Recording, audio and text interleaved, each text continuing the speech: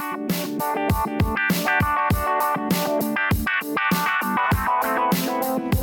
again, we welcome you back to Moving Forward with Young Voices. Happy to welcome a familiar voice back to the program. That would be Ethan Brown. He is a contributor for Young Voices. And Ethan, you also wear a couple of other hats. Tell us just a little bit about yourself. Yeah, thanks for having me again. I am the founder and host of The Sweaty Penguin, which is a comedy climate program presented by PBS's Climate Initiative, Peril and Promise. We're working to make climate change less overwhelming, less politicized, and more fun. Well, and you have a wonderful article that goes hand in hand with this topic. And now that you mention it, the article's titled "The Doomsday Clock is a Terrible Metaphor for Climate Change." But man, I'll tell you, when you bring up the Doomsday Clock, I can recall that going back to, probably, early junior high. It's 2 minutes to midnight. The world is doomed at midnight. And I guess I wasn't aware that now that is being applied to climate change. Tell me about who some of the people are applying that metaphor to climate change. Well, the Doomsday Clock was developed in 1947 by atomic scientists, and at that point it was just a metaphor to raise awareness about the dangers of nuclear weapons. And I'm not a nuclear weapons expert by any means. All I know is that these scientists are unveiling this clock and not going into underground bunkers right now. But in terms of climate, it became integrated around 2007, and there's a few other topics that have been integrated, some things related to biotech. But I felt that the climate link just doesn't make a lot of sense, and we can get into it. I think climate change and nuclear weapons are just too different to go under the same umbrella. Okay.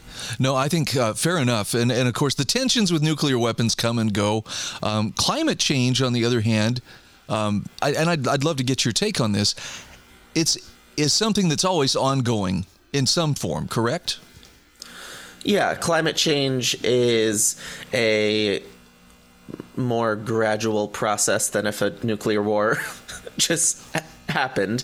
And it's not something that is like a Don't Look Up-esque comet hitting the Earth and everyone dies all at once, right? We see changes to temperature and precipitation and extreme weather across a variety of regions around the world, affecting everyone in different ways.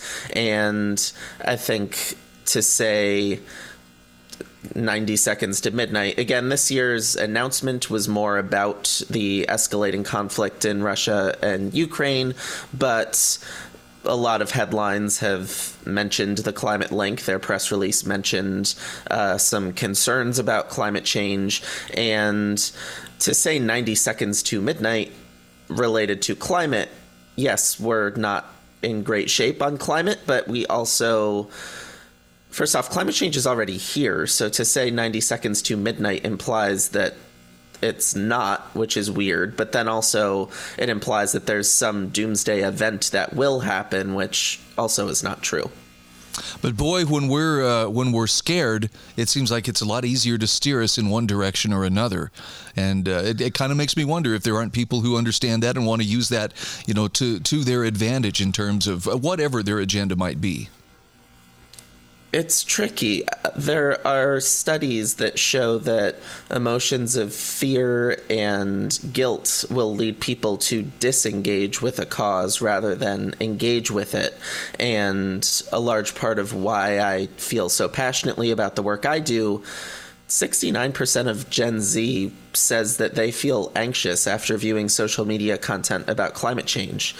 And maybe there's a little bit of reason to it, but it shouldn't be to that degree, maybe. And I think that if people are disengaging because they're just too overwhelmed, then we don't really get anywhere. Whereas if we can understand the risks and the scarier parts, but also understand where there are real exciting climate solutions that can help not just the environment, but also the economy, health, justice, security, everything we care about. That's why I get excited to work on climate. And I feel like I'm optimistic enough to... I'm anxious about other things, but that I think I hold it together pretty well on. It's one of the things I do admire about you, Ethan, is you take what can be a very polarizing and frightening topic to some. I mean, to some, it seems like this is an existential crisis, and yet you keep it to where a rational discussion can be had, and concerns addressed without it coming down to that polarized either or. You're either 100% for this or you're 100% for that.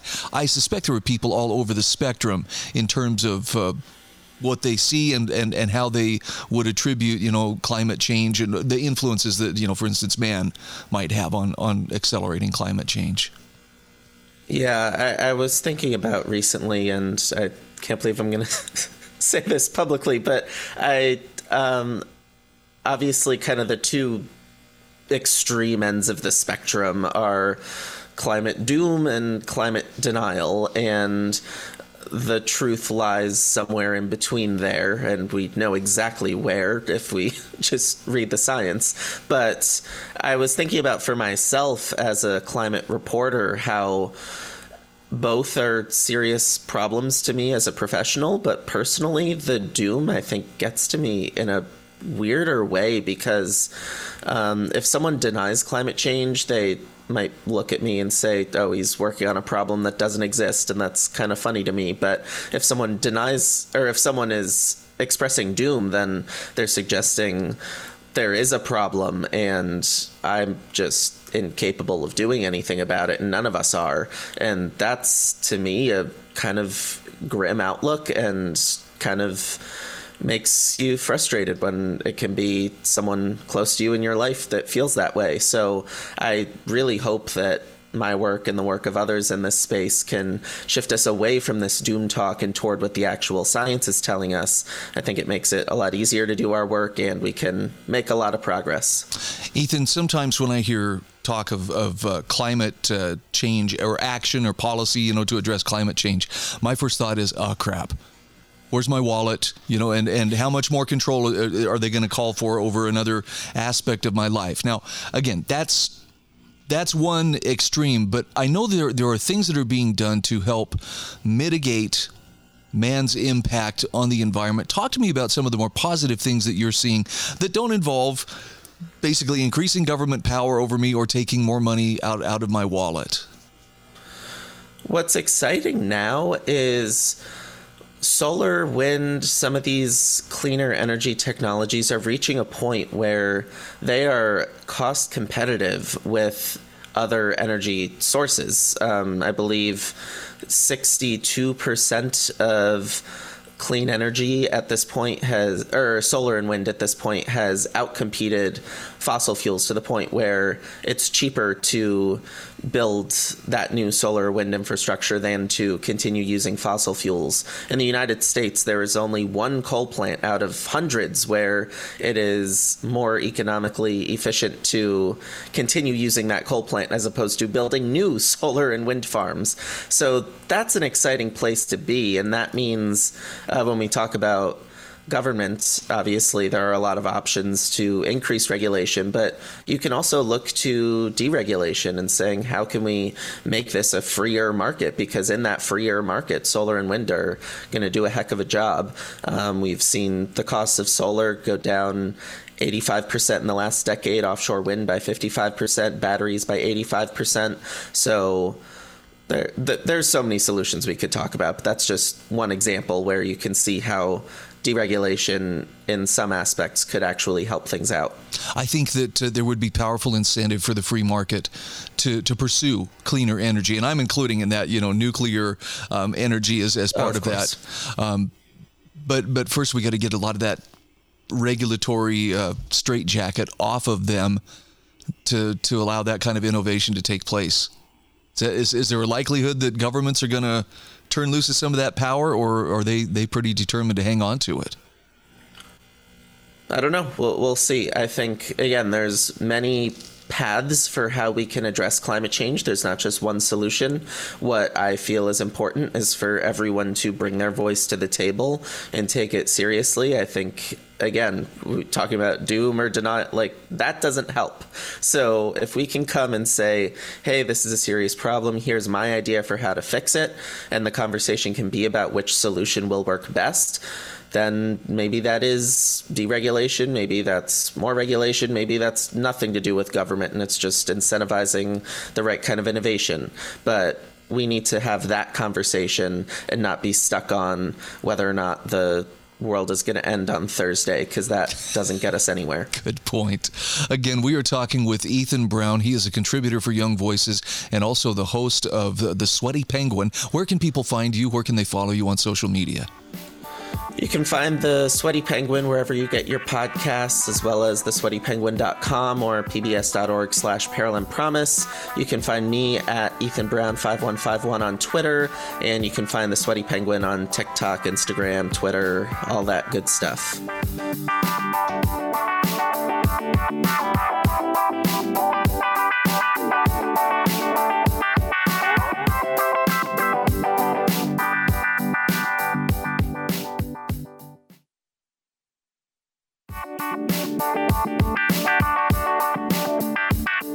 Welcome back to Moving Forward with Young Voices. Happy to welcome Neetu Arnold to the program. Neetu is a fellow at the National Association of Scholars and a Young Voices contributor. And Neetu, I'm sure we probably left a few things off of the list of things you do or things that you're about. Tell us just a little bit about yourself. Sure. I mean, you got it right that I am a research fellow at the National Association of Scholars, and I work on a lot of higher education issues. I've typically come on your show to talk about college finances, especially the student debt issue. But this time I'm here to talk about a diversity, equity, and inclusion course and the process in getting that information from Arizona State University as part of a larger project I'm working on for the NIS on journalism education. Well, I'm seeing a lot lately about diversity, equity, and inclusion. And it's a very polarizing issue, to put it mildly. Tell me about what's going on at Arizona State University. How does this fit into their journalism program?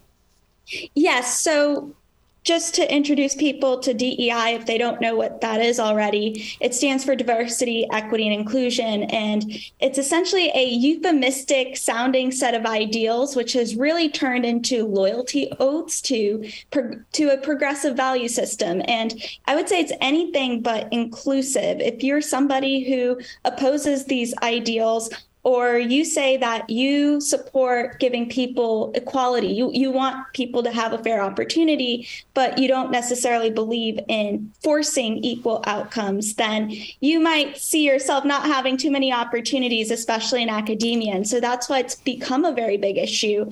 And how this relates to Arizona State University is that the Cronkite School of Journalism began forcing students to take a DEI journalism course, and this was beginning in fall 2022. What makes this story even more interesting is the process in which I wanted to find out more about this course and what they were teaching, and there was a lot of stalling and obfuscation from ASU. So, yeah, I'm looking at why more and more of these universities and colleges are requiring diversity statements, even from engineering students and medical students. And It seems like, okay, so there's an agenda that seems to be afoot here. You looked into the syllabus. What was it like getting the information about this course? It sounds like it was not just as simple as, may I see what you're actually teaching here? Right. And I would say, long story short, Arizona State University said that they couldn't give me course materials for this DEI course because it was apparently a trade secret. So I had no idea that course materials, course syllabus is apparently top secret that nobody should know anything about. So here's the more in-depth story. So a couple of months ago, I filed a public information request to the university to obtain these documents. And for those who don't know, public information requests, they go by many names. It allows Americans to examine government documents, anywhere from meeting minutes at a town council meeting to instructional materials for K through 12 students. And it's a really powerful tool to hold government institutions accountable.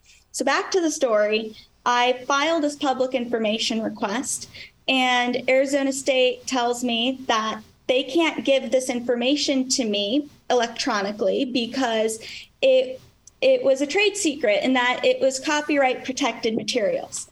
So, yes, and that's actually a common reason you might see universities not giving course materials, but this is not a common practice everywhere. I filed public information requests several times in many different states, and UNC Chapel Hill, the University of Wisconsin, they've given me course materials when I've asked for it. So it is possible to give this information.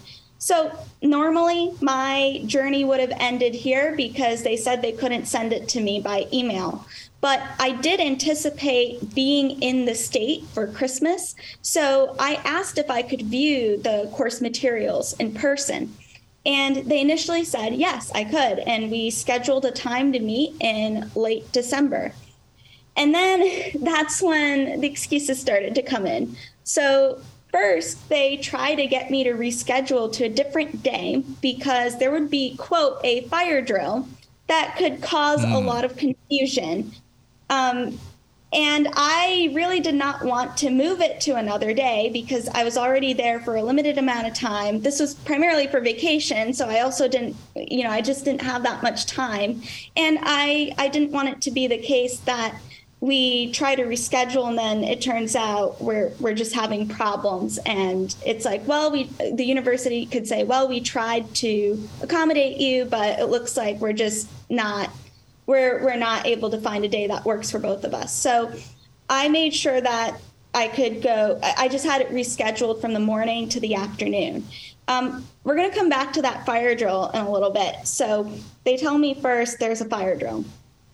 Then when I go on campus to view these materials, I was only given 1 hour to inspect the materials, to take notes on it. This was not a stipulation that was discussed before, and I've actually encountered a similar situation at the University of Missouri. They also cite copyright protection as reasons to not give course syllabus via email, but people are allowed to inspect the materials on campus, and that's what I did several months ago.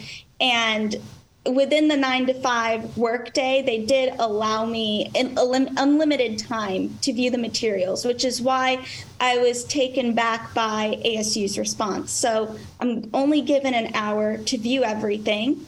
And then as I left the building, I noticed an employee that was stationed outside of the building. And I decided to ask about the fire drill because I was quite skeptical of it, but you never know. So I asked the employee if he was aware of any fire drill. And I should note that this employee had been stationed there all day, and he was not aware of it. So interesting. So that was my experience in trying to get this information. Okay, so Neetu, talk to me about what you were able to see. What's the reasoning behind having this in a school of journalism? It sounds to me like this is about making sure that only people with correct attitudes and opinions are able to advance in these fields. I mean, am I overstating it by saying it that way? Not at all. I'd say it's about conditioning students to think a certain way, to approach stories from a very specific angle, the desired progressive perspective. And I actually don't think that's a good idea for journalism.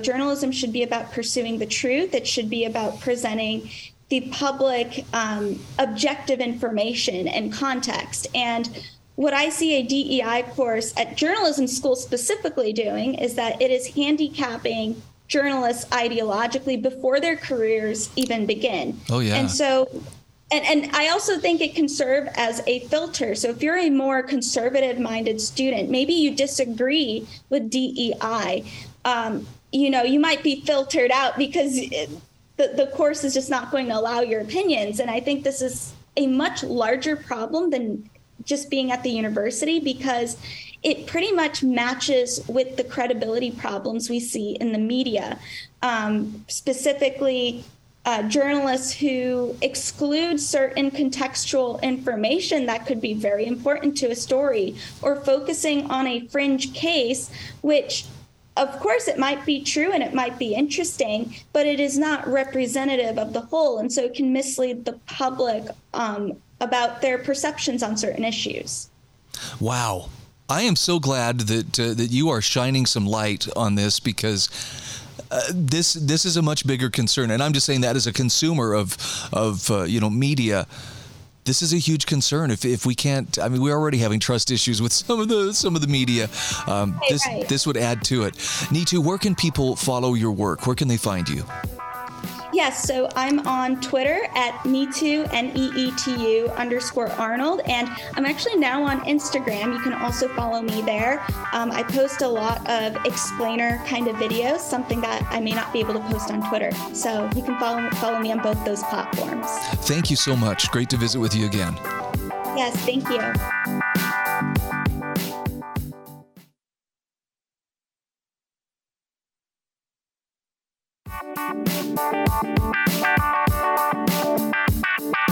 Welcome back to Moving Forward with Young Voices. We're happy to welcome Corey Walker back to the program. Corey is a Young Voices Innovation Fellow as well as a graduate of the University of Michigan. Corey, good to catch up with you. Hi, thank you for having me. So, ChatGPT.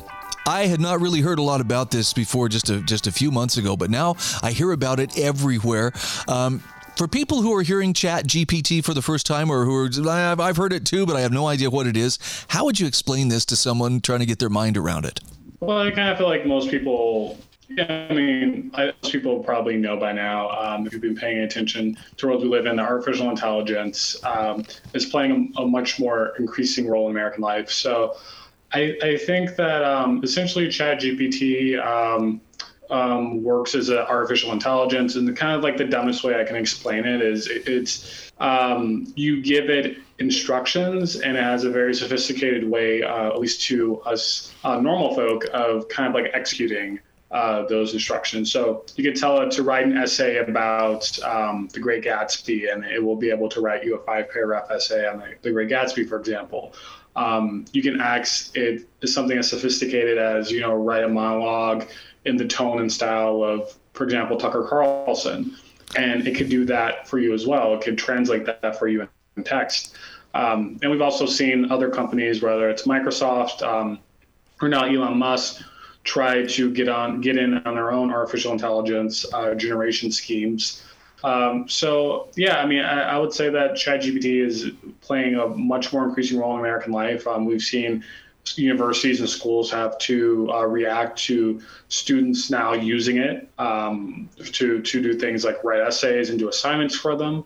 I think it was even sophisticated enough to where I was able to pass a Wharton business school exam and get a B.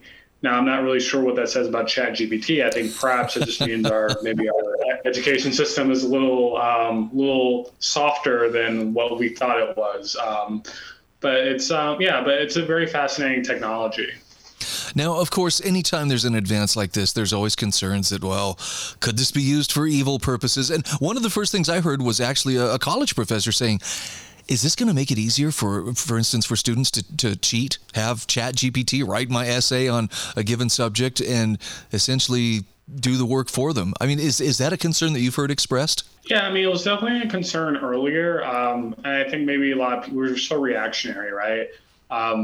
This isn't the first time there have been new technologies introduced in the classroom, right? Like there's a moral panic over calculators when that became a thing. And then eventually we just said, okay, we're going to give everyone a calculator. It's going to be an expectation you're going to learn how to use it. Same thing with certain things like SparkNotes and people using, reading text not through the primary source, but, using things like SparkNotes or other materials to get the abbreviated version. So ChatGPT is just kind of like the next iteration of that. There's been some panics, but the reality is that, there have been many people who've written their essays with ChatGPT and gotten pretty poor grades because ChatGPT doesn't necessarily give you accuracy, right? It can give you a very compelling, beautiful sounding piece of work, a piece of prose. However, it may not be factually true. So the thing is, if you're just a lazy student and just want to use ChatGPT to do your work for you, it's a good chance you may fail. Wow. Well, you point out in your article that, the one thing it can't substitute for is an actual thinking human being. It can do a pretty good job of regurgitating information, in a plausible form, but it can't take the place of a human, which to me assuages some of the concerns people have that this thing's going to get self-aware and, go Skynet on us. Well, I actually wrote another piece about this where we discussed this in further length, but the reality is artificial intelligence just isn't in a position to where it is sophisticated enough to take the job of a thinking human being yet.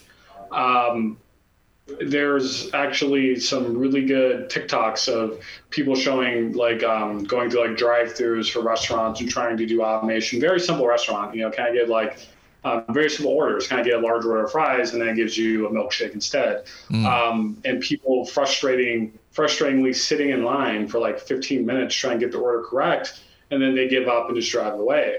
And I think that shows you that all the technology is very sophisticated. It is very impressive. It just isn't at the place right now to where people have to worry about it taking our jobs. And on top of that, there's the extra added dimension of the fact that, even if artificial intelligence does get there, there's a predicted, we're predicting that there could be more jobs, even created that human beings can actually be able to take advantage of when artificial intelligence does get to that place to where it's taking the mundane jobs. So I think a lot of people are kind of worried, but I think that, perhaps it could be liberating, quite frankly, if a lot of these really mundane jobs, quite frankly, who wants to work at McDonald's? I'm sorry, let's just be honest here. I don't think anyone wakes up every day oh my God, I look forward to going to flipping burgers, not to disparage or to diminish their work, because I know they work very hard, but it's just not something that I think people would be crying if they had to give up. But there are other jobs out there that will be more intellectually intensive, and I think, quite frankly, more rewarding for people, and could honestly, be even more lucrative, given that these will be jobs in new industries that people would be breaking into that don't necessarily have seniors that have been doing it for much longer that you have to compete with. So I'm actually really excited for how artificial intelligence can impact the labor market. I don't think it will be as much of a doomsday as other people are projecting it to be. Well, I appreciate your optimism too. And I've been through the whole cycle of, is artificial intelligence and robots, are they going to take our jobs, to understanding that any jobs they do take over, entry-level work, mundane, repetitive kind of work, frees us up to pursue other jobs. And we don't even know what some of those jobs may be. They'll be invented, I guess, as we go. You're completely right. And so I think that you have to take a very open-minded approach to this. And you're never going to stop technology, right? I don't care what Tucker Carlson says. You're not stopping technology. You just can't do it. There have been attempts before. We know how this goes. The genie's out of the box.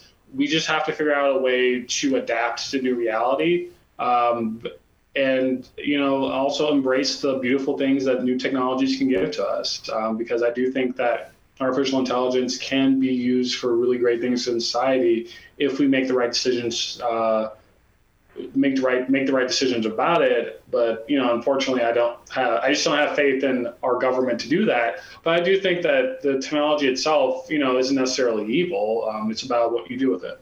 No, I agree. And I appreciate in your article, too, where you talk about how, look, this may be a very smooth-talking, smart-sounding machine, but really, you scratch the surface and you find out it has its flaws. It's not taking things over, not by a long shot. Yeah, I remember, I think it was Wired that tried to replace their writing staff, or a good chunk of their writing staff, with ChatGPT. So we're having ChatGPT write a lot of their articles, what they figured out was that, oh, it's just like making a lot of things up and a lot of these things are wrong. And it's quite frankly just kind of embarrassing for us. And so they actually had to go back and admit that, yes, this stuff was, done with automated intelligence, and it was wrong, and they had to go back and correct it. So it shows that it just isn't at the place yet to where we can just, replace entire writing staffs, entire restaurant staffs, with these sort of like algorithms. But could that day get here? It's possible, but we're just not close to that yet. Okay. Again, we are talking with Corey Walker. He is a Young Voices Innovation Fellow and graduate of the University of Michigan. Corey, for people who want to follow up and see more of your work, where can they find you?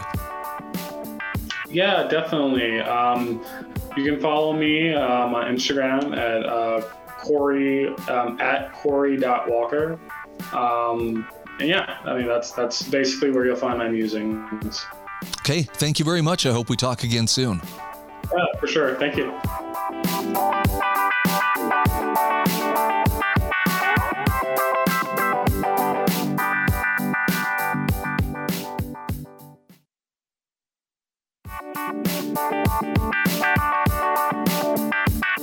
Welcome back. This is our fourth and final segment of Moving Forward with Young Voices. Happy to welcome Charlie Brandt to the program. Charlie, for those who are meeting you for the first time, tell us just a little bit about yourself.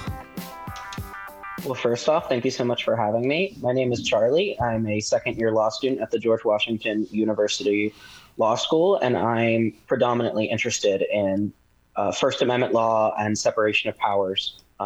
So that's federalism, checks and balances, and the sort. Well, I'm looking at an article you penned for the Orange County Register.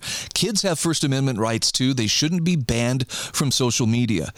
And Charlie, I'm concerned because I have been seeing headlines here of late of various legislators at the federal as well as at the local levels talking about, we need to make sure that kids can't get on TikTok or, whatever social media. I'm sure there are good intentions at work here, but talk to me about the problem. What exactly are they trying to address when they talk about banning kids from social media? So there seems to be two central aims of those interested in banning children from social media. You have mental health considerations on the one hand, this notion that social media is a sort of mental poison that is depriving kids of sense of self-worth. Now, there is evidence to suggest that excessive use of social media does increase incidence of depression, especially among youths. So let's set that aside for a moment. The other justification has to do with exploitation. And it's somewhat nebulous to what these legislators are referring, whether it's children are vulnerable to exploitation online or kids are being actively exploited by big businesses and social media companies online. It's somewhat unclear. But I'm sure if Congress were to enact any legislation on this front, though I doubt that is likely at this time, it would assemble a large finding of fact that would steer the court in evaluating the constitutionality of any ban from minors using social media. Wow. I mean, on the one hand, and part of this is because I have young kids in their early teens, and I do think that social media has an impact. Now the bigger question becomes, but do I think it has enough impact that I want government to step in and be the arbiter of who should and who shouldn't be on social media? Because I don't think I want to go there. I couldn't agree with you more.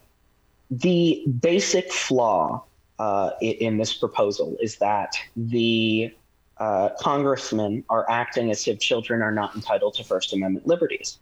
We have known, at least since 1969, when the Supreme Court handed down the famous case, Tinker versus Des Moines Independent School District, that children are entitled to at least a large measure of First Amendment protection. In that case, two children, I believe it was, were disciplined for wearing black armbands in protest of the Vietnam War. They did so in a peaceful manner. They did not disrupt the school in any way, shape, or form, and they were disciplined nonetheless. And the Supreme Court said, no, you can't do that. They're not disrupting the school day. They're merely expressing themselves. So we've known at least since then that children are entitled to First Amendment liberties. Well, according to Josh Hawley, that's no concern. That a ban on social media would be totally lawful. I mean, the senator really evinces no constitutional qualms with his proposal, despite the fact that I'm sure he knows better. He was former Attorney General of Missouri. So he's a learned legal mind and likely knows all too well the legal challenges likely to arise if his proposal were enacted into law. So I'm curious, where do we arrive at the consensus of where a young person may exercise their rights more fully? It seems like age 18 is where we're like, okay, you're old enough to contract, to agree to sign your name and be held responsible for things that you weren't when you were younger. I agree with you that First Amendment rights probably kick in much earlier than that. Do we withhold full exercise of some of those rights until, such age as they would be considered, legally able to make those decisions for themselves? And I'm not asking for any particular number, but just wondering, what are your thoughts on how a society can make a reasonable arrival at what would be appropriate versus what wouldn't? Absolutely. So there's political rights and there's natural rights. So voting, for instance, is a political right. And so age restrictions make more sense. But speech is, in my view, and the view of the founding fathers, a natural right. Mm-hmm. It's something we're born with and that no government ought to be able to take away.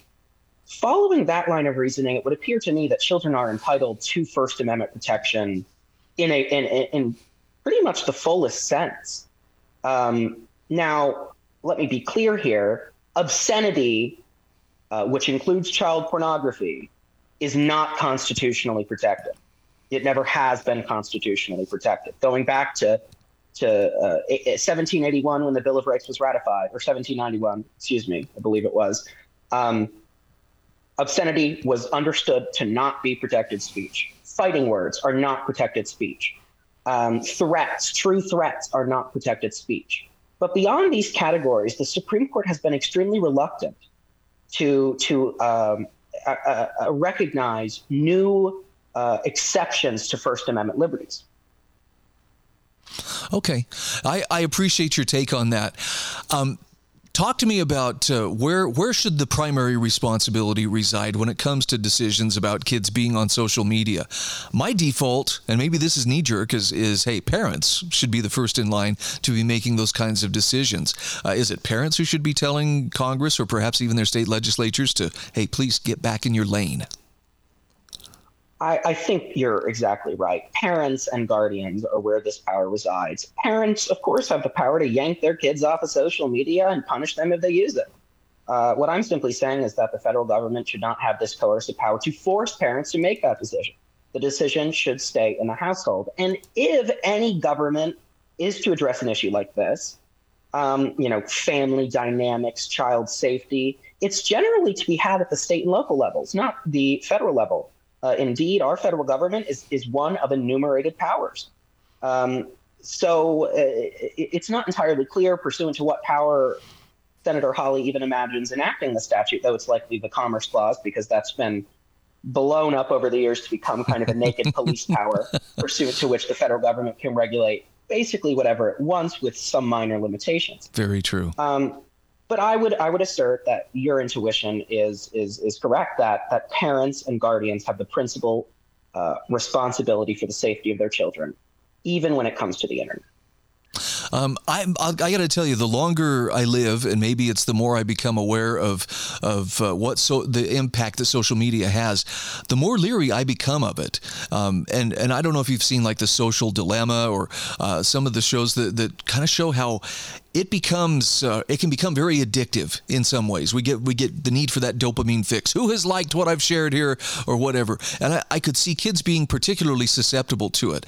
Now, short of calling for government to get involved, are there things that social media companies could or should be doing that would encourage more responsible use? Yeah, I think a lot of parents find parental controls unsuitable for use. Like, I don't think they understand them very well. So I think more effective parental controls might be the right way to encourage safety on the one hand, but the practice of fundamental liberties on the other. I can't really speak to parental controls. I'm no expert on it, but what I can say is that it seems that parents themselves don't know how to use them. Josh Hawley admitted as much on an interview with Hannity that, he wasn't too confident in his own or parents' ability to use parental controls because, as he put it, kids know technology better than their parents do. Well, that may be. But one thing the courts will ask if something like this is ever enacted is, are there more narrowly tailored means by which Congress could fulfill a similar objective, or the same objective, rather? And I think in this particular instance, you're right that there is, and parental controls are likely one of them. How that specifically would play out, I can't say, but I do think there is something in parental controls that offers us a solution. Well, and now the next thing we've got to do is work on helping the general public understand that just because there's a concern doesn't mean that there needs to be a law.